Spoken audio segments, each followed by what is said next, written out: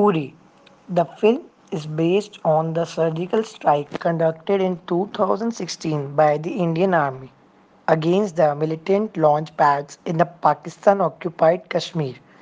35 to 50 terrorists were reportedly killed in the convert operation in, into the terrorist attack in the Uri that killed 19 Indian soldiers. Subsequently, Pakistan denied the incident. The Aditya Dhar's unforgiving war drama incorporates the event that led to the surgical strike, as seen through the eyes of protagonist Major Vihan Singh Shergill, which was played by Vicky Kaushal. To make things harder for him, he has the personal battle to fight at home as well. First thing, Vicky Kaushal is on a roll. Interestingly, after playing a valiant Pakistani army officer in Razi, he switches sides and plays a invisible para special forces commando. Indian Army. Just justifying the hype around him, the actor continues to grow from strength to strength.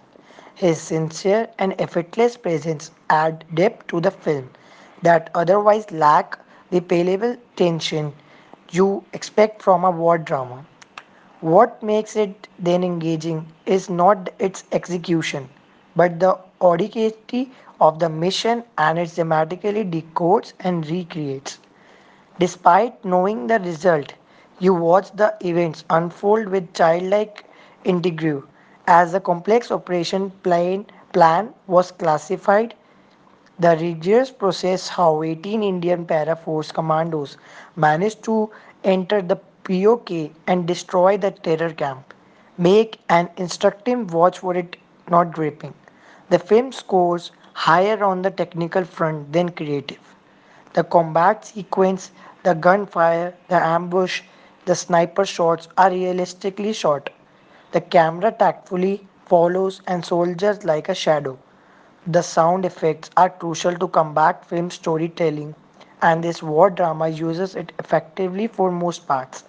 The sounds of weapon and bullets are captured well, but some unnecessary sound beat the very purpose of convert mission. Though based on true event, a lot of seems far-fetched and thus questionable. One can overlook a few creative liberties, but there is a deliberate and dramatic attempt to evoke the emotion in first half. While there is no harm in doing so, the emotional manipulation could have never been more subtle and less predictable. Yami Gautam, Mohit Raina, Paresh Rawal, and Kriti Kulari are, are effective in their representative roles.